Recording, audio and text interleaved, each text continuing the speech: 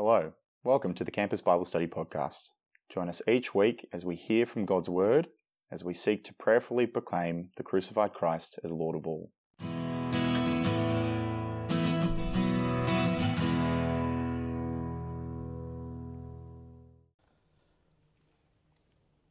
(1 Corinthians chapter 15, starting at verse 1).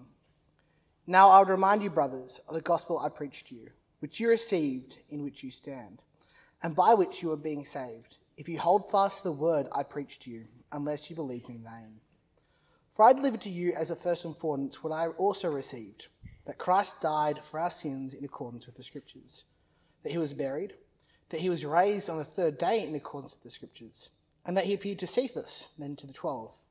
Then he appeared to more than 500 brothers at one time, most of whom are still alive, though some of whom have fallen asleep. Then he appeared to James, then to all the apostles. Last of all, as of one untimely born, he appeared also to me. For I am least of the apostles, unworthy to be called an apostle, because I persecuted the church of God. But by the grace of God I am what I am, and his grace towards me was not in vain. On the contrary, I worked harder than any of them, though it was not I, but the grace of God that is with me. Whether then it was I or they, so we preach, and so you believed. Now if Christ is proclaimed as raised from the dead, how can some of you say there is no resurrection of the dead? But if there is no resurrection of the dead, then not even Christ has been raised. And if Christ has not been raised, our preaching is in vain, and your faith is in vain. We're even found to be misrepresenting God, because we testified about God that he raised Christ. We even be found to be misrepresenting God, because we testified about God that he raised Christ, whom he did not raise, if it is true that the dead are not raised. For if the dead are not raised, not even Christ has been raised. And if Christ has not been raised, your faith is futile, and you are still in your sins. Then those who have fallen asleep in Christ have perished. But if in Christ we have hope in this life only, we are of all people most to be pitied. But in fact, Christ has been raised from the dead, the firstfruits of those who have fallen asleep. For as by a man came death, by a man also has come the resurrection of the dead.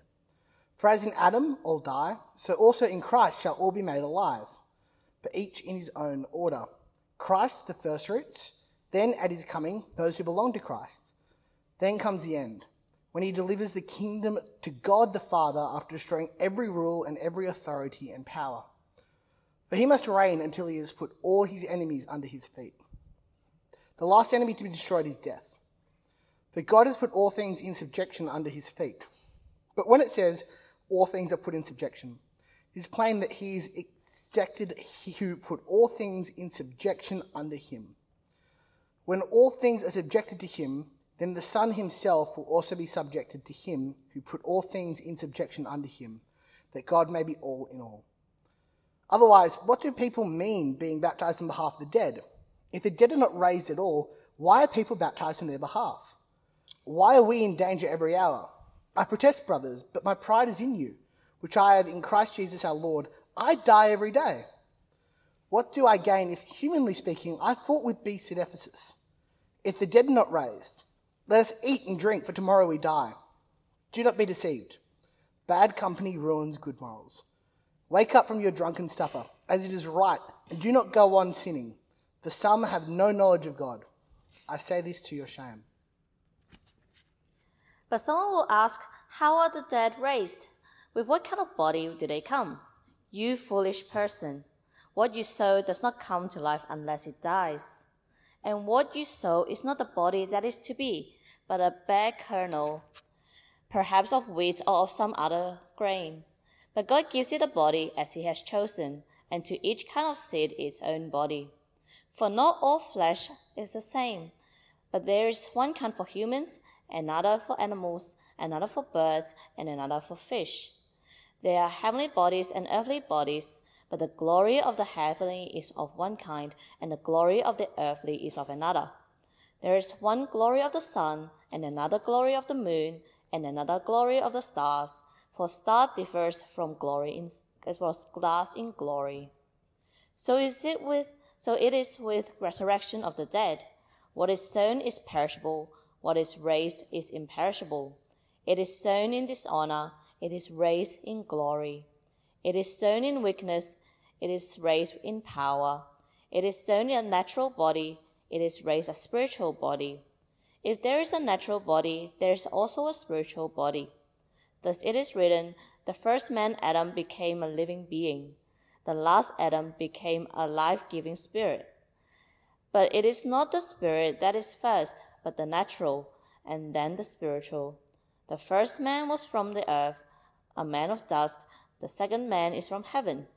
As was the man of dust, so also are those who are of the dust. And as is the man of heaven, so also are those who are of heaven. Just as we have borne the image of the man of dust, we shall also bear the image of the man of heaven. I tell you this, brothers, flesh and blood cannot inherit the kingdom of God, nor does the imperishable inherit the imperishable. Behold, I tell you a mystery. We shall not all sleep, but we shall all be changed in a moment, in a twinkling of an eye, at the last trumpet. For the trumpet will sound, and the dead will be raised imperishable, and we shall be changed. For this perishable body must put on the imperishable, and this mortal body must put on immortality. When the perishable puts on the imperishable, and the mortal puts on immortality, then shall come to pass the saying that is written, Death is swallowed up in victory. O death, where is your victory? O death, where is your sting? The sting of death is sin, and the power of sin is the law. But thanks be to God, who gives us the victory through our Lord Jesus Christ. Therefore, my beloved brothers, be steadfast, immovable, always abounding in the work of the Lord, knowing that in the Lord your labor is not in vain. This is the word of the Lord. Well, good afternoon, friends. My name's Tim. It's great to see you in week 9. One of the pastors on campus, if we haven't met. And we have a great passage in front of us. Many great truths. Let's pray and ask for God's help to understand them. Our great God, we thank you for the clarity of your word. We thank you for the truths that you make known to us in the scriptures. And Father, we pray that today you would help us by the power of your Spirit to know what this word means for us, that we may live well in your world. And we pray this for Jesus' sake. Amen. Well, sometimes it takes death to bring life into focus. I'm sure you've heard that 1 month ago, almost the day, thousands of young Israelis had gathered for a music festival just a few kilometres from the border with Gaza. Tragically, hundreds would never return home, having been massacred by Hamas militants, and some taken away into captivity as hostages. Since then, estimates are that around 10,000 others, civilians, children, soldiers, medics across Israel and Gaza, have also lost their lives.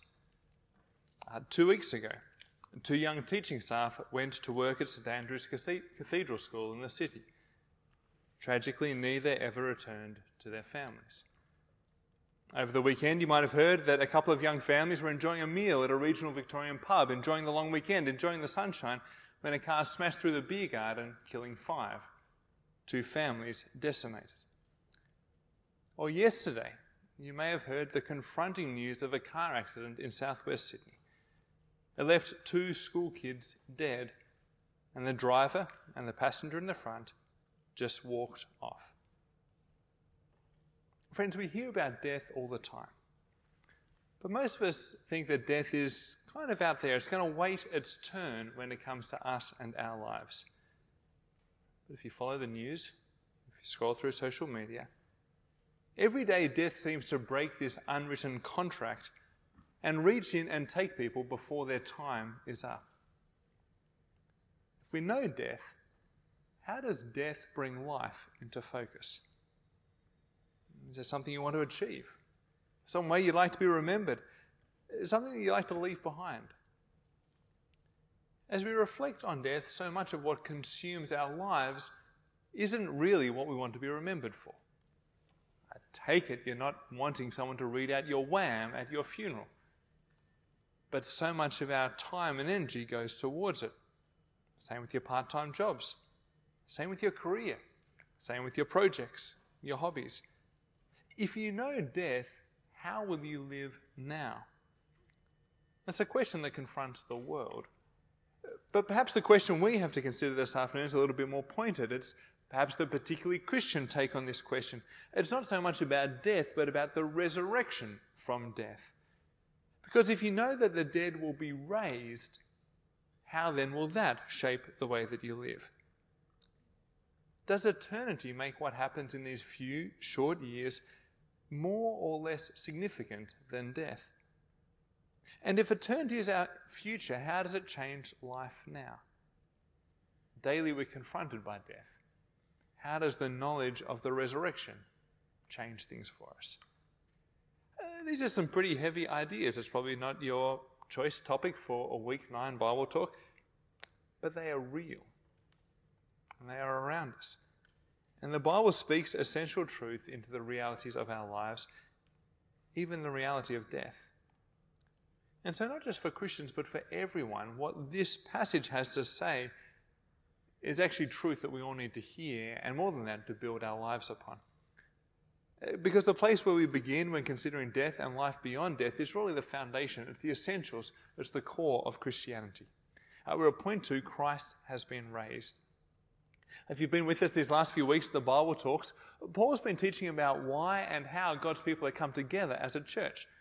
It's an expression of their unity as the body of Christ. Every member is valued. Every member has been equipped by God's Spirit with an essential role to play. Both male and female are necessary in this gathering of God's people. And they equip the body, they build one another up in love as they speak the truth.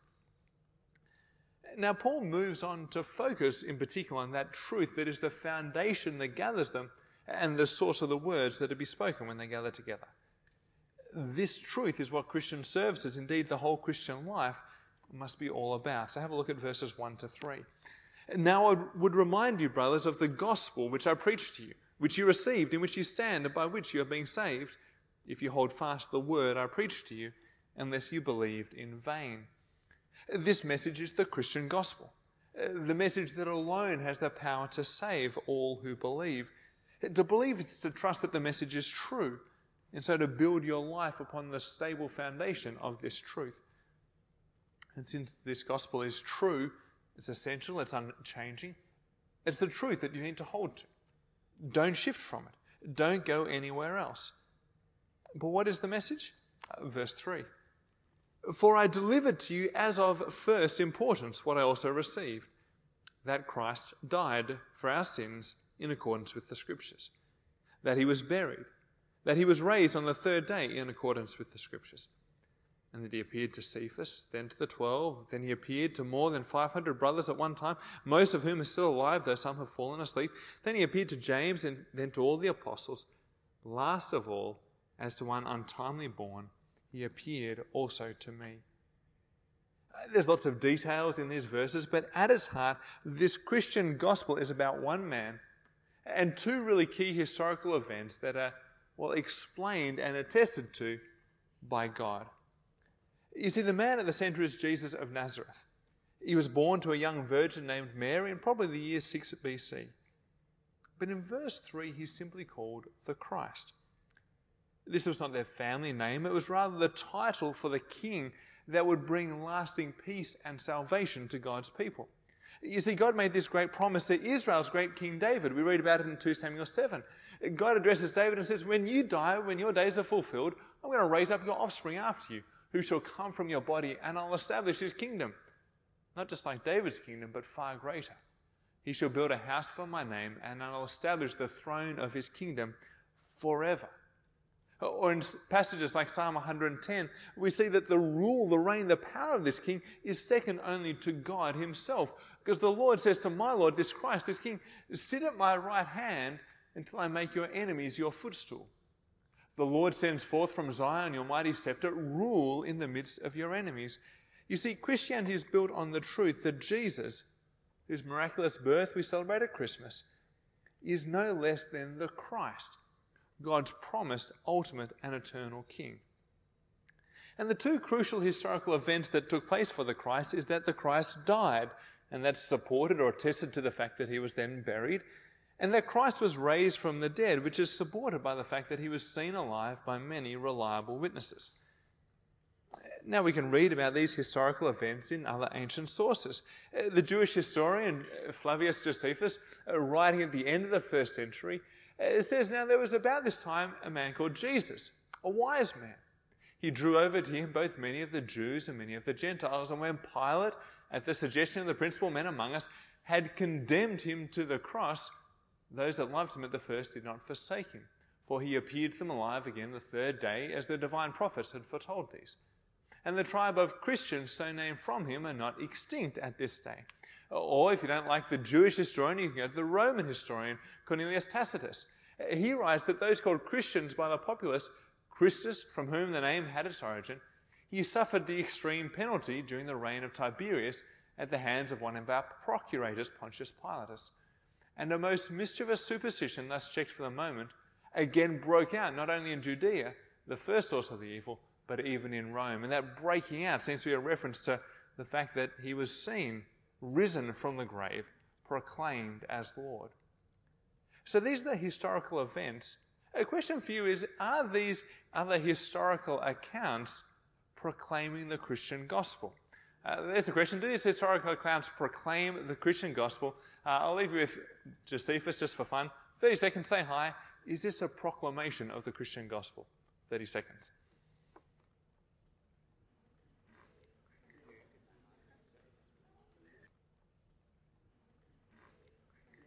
All right, friends, it's a short question and a long passage. It's time to commit. This is assessment time of the term. Hands up if you think these historical accounts proclaim the Christian gospel. A few hands. Hands up if you think they don't. There's a few more hands. Hands up if you're not willing to commit. No one's willing to commit to that either. While the historical facts that are central to the gospel are proclaimed in these passages, the Christian gospel seems to go beyond the mere facts. At the heart of Christianity is not just that the Christ died and that he was raised, but what God achieved through these events. If you like, it's God's divine explanation that is key to the Christian gospel. And so firstly, we see the purpose of Christ's death was to pay the penalty for human rebellion against God. That's what it means when we read that Christ died for sins. Jesus' death was not his failure, it was not his defeat, it wasn't that things didn't go according to plan. No, it was his very purpose as the Christ. In order to rescue, in order to gather God's people, they didn't need political deliverance, they didn't need social deliverance, they needed to be saved from themselves and the judgment of God. And Jesus was able to do that because he lived a perfect life of obedience to God. And then he offered up his own blameless life as a sacrifice, as a substitute in the place of those he came to save. So now everyone who believes that Jesus is this Christ, who died for their sins, can be forgiven. And now this isn't just some outrageous claim that a few first century fishermen came up with in the hot Palestinian sun. The idea that God's saving King is the one who died to offer life was something that God had testified to in the Scriptures. God had told us about this in advance, particularly in the Old Testament, before it came about. And when it says in accordance with the Scriptures, I think it's kind of saying in the broadest sense. Because the resurrected Lord Jesus spoke to the disciples in Luke 24 and said to them, "These are my words that I spoke to you while I was with you, that everything written about me in the law of Moses, the prophets, and the Psalms," that's kind of a summary of the major sections of the Old Testament, "must be fulfilled." Then he opened their minds to understand the Scriptures that said in the Scriptures, "Thus it is written that the Christ should suffer," that is, die, "and on the third day rise from the dead, and that repentance for the forgiveness of sins should be proclaimed in his name to all nations, beginning from Jerusalem. You're witnesses of these things." You see, Jesus' summary of the message of the Old Testament is that he must suffer and die, and he must rise, and that the gospel must be proclaimed. But I guess if you want a particular passage within the breadth that talks about the meaning that God says that the Christ's death would achieve, Isaiah 53 is probably one of the clearer ones. It talks about the Christ, the servant, who would be pierced for our transgressions. He would be crushed for our iniquities. Upon him was the chastisement of the judgment that brought us peace. And with his wounds we are healed. We all like sheep have gone astray. We've turned away from God in rebellion against God to our own way. But the Lord has laid on him, the Christ, the one who would suffer in our place, the iniquity of us all. You see, God tells us the profound and divine significance of Christ's death. It was a death for sin. It was a death that could bring life and forgiveness. If you were there at the time, you could verify that Jesus died under Pontius Pilate, crucified publicly, buried in the tomb of Joseph of Arimathea. But God had to reveal the true, profound significance, the gospel truth behind these events. Similarly, on the third day, in accordance with the Scriptures, the Christ was raised from the dead and seen. Many of those who witnessed the risen Lord Jesus knew him personally. They were people like the 12 disciples, his half-brother James, but then there was also this great crowd of more than 500 Christian brothers and sisters.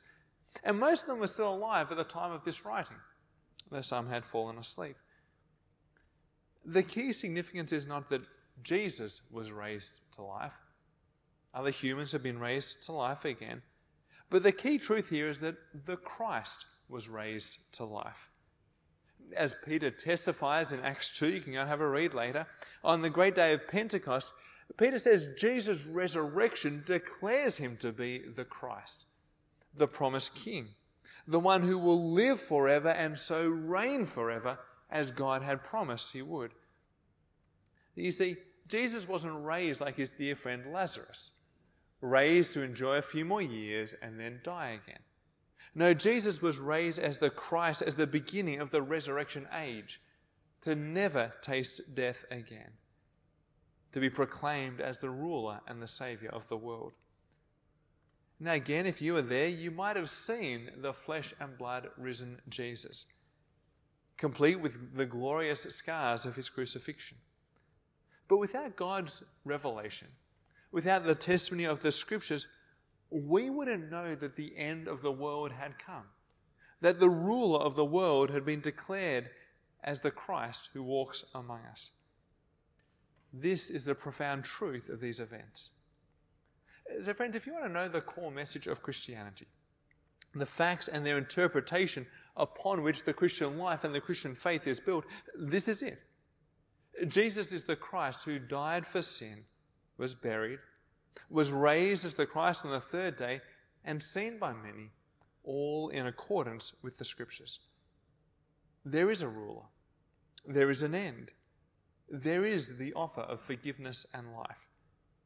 And so, friends, if you are here exploring Christianity today, these are the truths that you need to grasp and explore. And if you believe they are true, then you must always hold fast to them.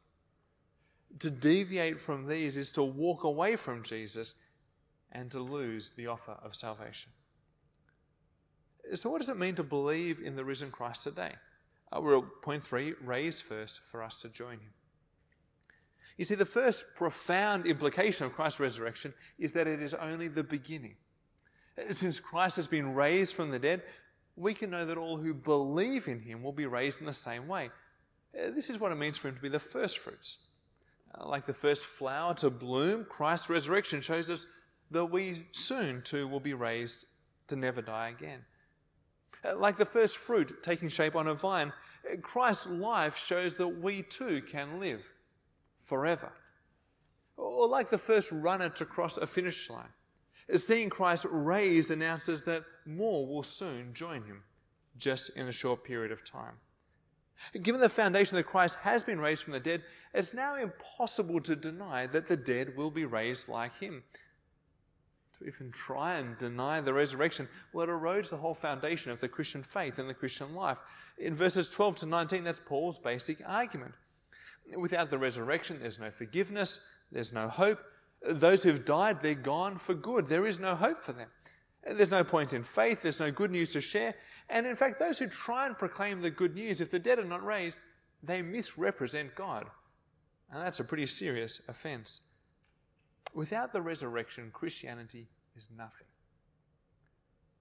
But in fact, Christ has been raised from the dead, the first fruits of those who have fallen asleep.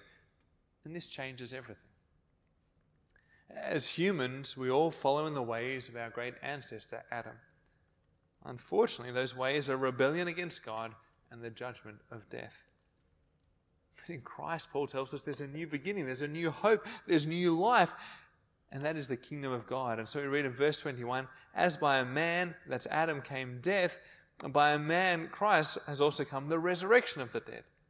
For as in Adam all die, so also in Christ shall all be made alive, but each in his own order.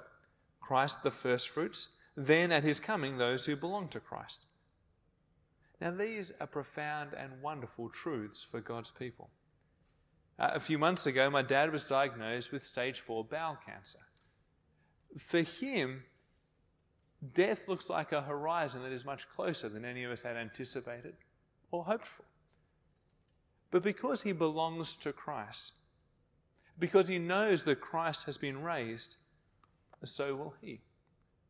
And so he can say, it's a great comfort to know where you are going. Christ has gone there first, and he will bring all who trust him safely through the grave. Now, the obvious question seems to arise in verse 35. Someone will ask, how are the dead raised? With what kind of body do they come? Now, some of you may be familiar with a saying that James Dean popularized, live fast, die young, leave a good-looking corpse. Now, unfortunately, that good-looking corpse doesn't last so long. And so the obvious question is, what will we look like in the resurrection? The bodies that we have, after a little while, are not the most presentable. Now, the question's understandable, but Paul's response seems quite strong. Basically, he's saying, it's not our problem. We don't need to worry about it. You can trust the God who gives life and has created all things to look after the details. Besides, there's some other examples that give us confidence. In verse 6, we know that with plants, the seed that you bury doesn't look the same as the plant that grows out of it. Now, they're intimately connected. The seed that goes into the earth is the foundation for the plant that comes out. In the resurrection, you are you. But what do you look like? Who knows?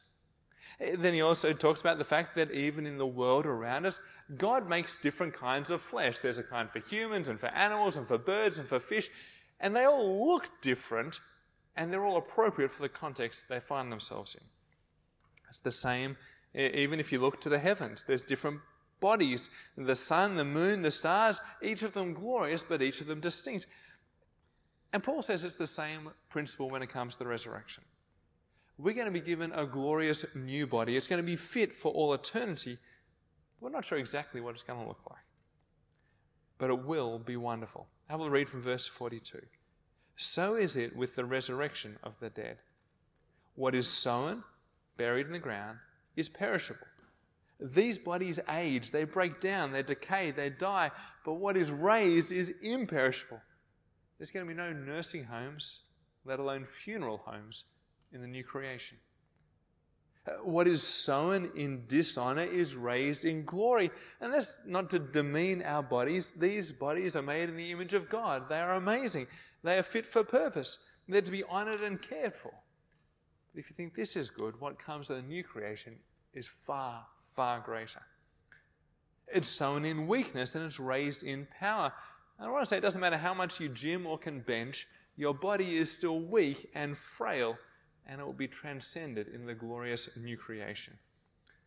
Now I'm a few more years down the track from you, but when I caught up with some friends that I went to uni with the other day, there was a remarkable number of stories of people who'd pulled muscles whilst yawning or put their back out while sneezing, and we consider that we're still in our prime.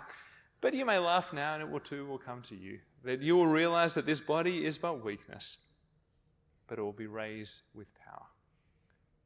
Verse 44, it is sown a natural body, but it's raised a spiritual body. Now here, don't be confused into thinking that a spiritual body is not a physical body. Back in chapter 2, we see that there's natural people and spiritual people. Both have bodies. It's just whether God's Spirit is at work within them to receive spiritual truths. A spiritual body is a physical body, just like a natural body, but it is part of the spiritual age. It's part of the resurrection age. It shares the nature of the God who gives his Spirit to us now. The point is, if there is a natural body, there is also a spiritual body. And just as Jesus was raised physically from the grave, so too will all who believe in him. And this transformation isn't just for those who have died. If you look down in verse 50, we read, "I tell you this, brothers and sisters, flesh and blood, these current bodies, cannot inherit the kingdom of God, nor does the perishable inherit the imperishable." And so for those who are still alive on earth, when Christ returns with judgment to bring in the glorious new creation, to raise the dead, well, those still alive will also be transformed in an instant to take on this imperishable immortality fit for all eternity. Friends, Jesus has been raised, and so all who believe in him can join him, can have life with him. And this is the wonderful certainty and hope of the Christian life. You know where you're going, regardless of when death comes knocking. And so, friends, if you haven't yet, can I urge you to turn to Christ today? His life is the assurance that we all need. As well as the invitation to join him, there are two significant implications for how we live now in light of Christ's resurrection. Here's another chance to have a chat with those around you. Or what do you think are some of the implications of believing in the risen Christ for how we live now? 30 seconds.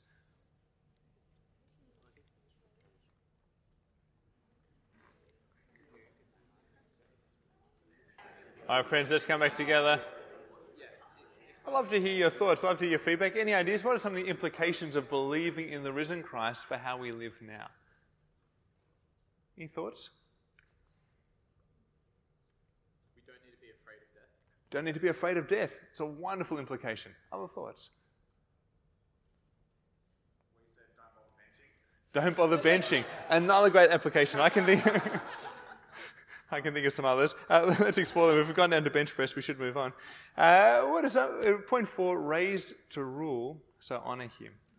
We've already seen that Jesus is the risen Christ. He's declared to be the ultimate ruler under God. So have a look at how this rule is unpacked. Let's have a read from verse 24. Then comes the end, when he, that is Christ, delivers the kingdom to God the Father, after destroying every rule and every authority and power. For he must reign until he has put all his enemies under his feet. The last enemy to be destroyed is death. For God has put all things in subjection under his feet. But when it says all things are put in subjection, it is plain that he is accepted who put all things in subjection under him. When all things are subjected to him, then the Son himself will also be subjected to him who put all things in subjection under him, that God may be all in all. I'm glad that's clear. We should move on. The pronouns, the order, it all gets a little confusing. And if you're like me, you might even find what a pronoun is to be a little confusing. But I too am an engineer. The basic picture is, I think, that Jesus is the Christ who currently reigns. And every power and authority is being brought under his control. No enemy can withstand him. All will submit to him. Verse 27 quotes from Psalm 8 that shows us that Christ's reign is the fulfillment of the commission that God gave to humanity. The task we failed to do as we turned our back on God, instead Christ fulfills humanity's purpose. He rules over creation as God intended, and not just creation, he rules over every power, visible and invisible. And so we fulfill our purpose not by being great in and of ourselves, but by being united to Christ by faith. You probably also hear the echoes of Psalm 110 that we read earlier about the Christ. Having all his enemies placed under his feet, it's like a footstool, a cushion for him to rest his feet upon. Christ's resurrection declares him to be the almighty ruler over all, the one who fulfills what humanity was destined to. And that means that there is nowhere safe if you want to continue to reject the authority, the rule, the reign of Jesus Christ. It may seem okay for a while, but every stronghold of opposition will crumble. Time is short. The last enemy to be defeated by Christ is death itself, and through his own resurrection, the nails are in the coffin. Death is on its last legs. as running on fumes. Its time is almost up. When Christ returns, death will be no more. And all who are with Christ will be raised forever with him. And that will be the end, at least of this age. For at that point, Christ will honour his Father and deliver over this kingdom of peace to him. And he will submit himself to God's rule. This is a worked example of the beautiful order we saw back in 1 Corinthians 11. Between Christ and God, both equal in dignity and divinity, but living in ordered relationship. And so Christ, having brought everything under his control, then honours the Father by handing the kingdom to him. Now, if you know who Christ is, this ultimate power and authority, then you obviously want to honour him in your life. In fact, even more than death, Christ's resurrection must shape how we live now. Now, if you're here and you think there's no such thing as God and life is just about having a good time, the Bible actually says you're half right. If you have a look down at the end of verse 32, if the dead are not raised, let us eat and drink, for tomorrow we die. If death is the end, if there's nothing more, then go for it. Pursue pleasure for as long as you can, for as long as you've got. But the problem with being half right is that you're also half wrong. Because your logic may seem consistent, but there's a crucial flaw in the initial presupposition. Death is not the end. Christ's resurrection changes that. He declares, once for all, that Christ is the one who has conquered the grave and now reigns, and so life in his kingdom must now be lived for his pleasure and not our own. This is no time for drunkenness or sinful rebellion. Ignorance is no excuse. Following your mates is not a legitimate reason. It's time to wake up to reality and to honour Christ as King. He has been raised immortal, and so we now live for him. And we're at point 5. In this passage, we've seen this radical reversal of the whole order of the world. In our experience, human bodies and lives are weak. They're perishable. They're mortal. In time, we're all swallowed up by the seemingly unconquerable and insatiable and everlasting death. But in Christ, and through Christ's resurrection from the dead, there's the promise of transformation. If we commit ourselves to Jesus by faith, we too have the promise, the assurance of being transformed. For the perishable will put on what is imperishable, for what is mortal to be clothed with immortality. In Christ, death is not the end. But it's not just about us, because death also changes. Through Christ's resurrection, death has been defeated. Sin has been conquered through Christ's perfect life. The sting of death has been removed, and soon, like an annoying insect, death itself will be crushed. This is all Christ's work, but it's God's delight to share the spoils of this ultimate victory with all who call Christ their Lord. Have a look down from verse 54. When the perishable puts on the imperishable and the mortal puts on immortality, then shall come to pass the saying that is written, death is swallowed up in victory. O death, where is your victory? O death, where is your sting? The sting of death is sin, and the power of sin is the law. But thanks be to God who gives us the victory through our Lord Jesus Christ. Thanks be to God for this incredible gift, not earned, but freely given through our Lord Jesus Christ. Having received this gift, Paul then lands the plane in verse 58 with the conclusion that brings us back to the beginning. There's stability, there's purpose, and there's incredible assurance. Therefore, my beloved brothers and sisters, be steadfast, immovable, always abounding in the work of the Lord, knowing that in the Lord your labour is not in vain. Just as we saw in verses 1 and 2 at the start of the chapter, when you know Christ and the power of his resurrection, you must not go anywhere else. That is the firm foundation for life and for eternity. Be steadfast and be immovable. But unlike your favourite doomsday preppers, this doesn't mean that you stock up and you bunker down. That's not how you be steadfast and immovable. Instead, it means we get to work. We live for him, for he is worthy. For he is the one that we serve for all eternity. For the good news of what he has done is what the world needs to hear more than anything else. And this is the work of the Lord. Did you notice that all the Corinthian Christians are told to do this work? It's not just the paid ministers or the Bible study leaders or the super Christians or the retirees or anyone else. It's for everybody. And did you notice when and how much of this work all Christians are to do? It's not just an hour on Sunday or an hour midweek. It's not just a portion of time every day. They are to always abound in the work of the Lord. It's in all ways, in all of life. In fact, it's a way of life. It's how God's people live. So what is this work of the Lord? Well, some suggest it could be everything that you do as a Christian. Your study, your work, your service. But if it's everything, how then do we pursue it? I think it's got to be something particular. And if we flip over to chapter 16, I think we see what Paul has in mind. In chapter 16 and verse 10, we read the instruction that when Timothy, Paul's co-worker, comes, see that you put him at ease among you. Why? For he is doing the work of the Lord as I am. You see, Paul and Timothy are both doing the work of the Lord, and they're both those whose lives are devoted to Christian service, to Christian ministry.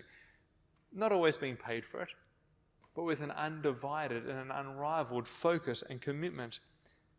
They are there proclaiming the good news of the gospel. They are there seeking the lost. They are there seeking to build up and establish God's people in the truth that they must cling to. Perhaps you could say that the work of the Lord is what God's people do in the service of God and for the sake of his kingdom. And it's not just for those who are set apart in formal roles. It's for all of us. So it might involve talking with a friend after class about Jesus. It might involve leading a Bible study, catching up with another student to read the Bible. It might mean praying each morning for those who don't know the Lord Jesus. It might mean giving generously to support gospel workers. It might involve teaching scripture in school, or helping welcome people to church, or chatting intentionally after church or at afternoon tea. It could look like any of these things and many more. But you get the idea. It's a life that's devoted to abounding in serving the God who has saved us and brought us into his kingdom. It may involve, for some of us, giving up the degree that we've studied to have more time to abound in this work. But for others of us, we're going to continue to abound in the Lord's work alongside a job to pay the bills and to provide for ourselves and for others.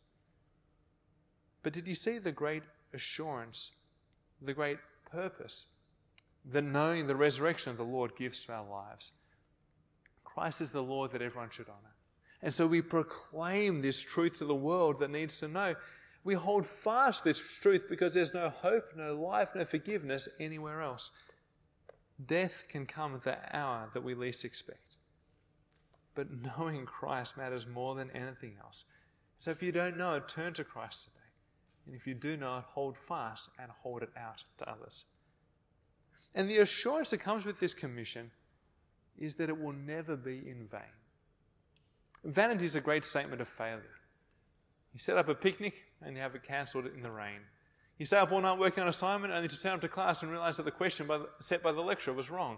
And he's reissued the assignment and given you another 2 weeks. It's like when you labour hard, you train for sporting success, and then you get injured just before the game. It's all in vain. It's all to no benefit. Death, weakness, uncertainty, sin in life, so many things can make all our best efforts vanity, failure, useless. Vanity's come up a few times in our passage. In verse 2, failure to hold fast to gospel truth is to believe in vain. If Christ hasn't been raised, we're told in verse 14, proclaiming the gospel is vain and believing is in vain.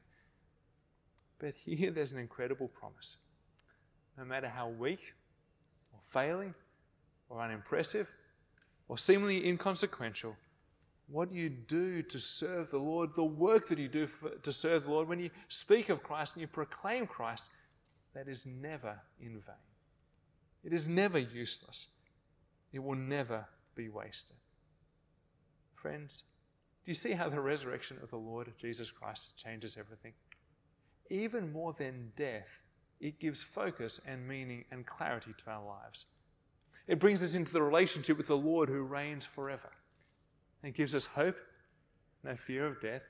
It gives us purpose and a commission, a work, a life to live that is fruitful and can never be frustrated. What a delight to be part of. Let us hold fast to this truth always. Let's pray. Heavenly Father, thank you that you raised Christ from the dead to declare that the resurrection age has begun. Father, we pray that we may all turn to Christ and find hope of life with him. Father, we pray that we may honour him as we live with him as Lord, and may we serve him, always seeking to abound in the work of the Lord. And we thank you for your incredible promise that this labour will never be in vain. Father, please use our weak efforts for all the days that you give us until Christ returns for the glory and honour of your Son. And we ask this for Jesus' sake. Amen. Thanks for tuning in this week to the Campus Bible Study podcast. Make sure that you're subscribed on your regular podcasting app. And why don't you check us out on Facebook, YouTube, or visit our website at campusbiblestudy.org.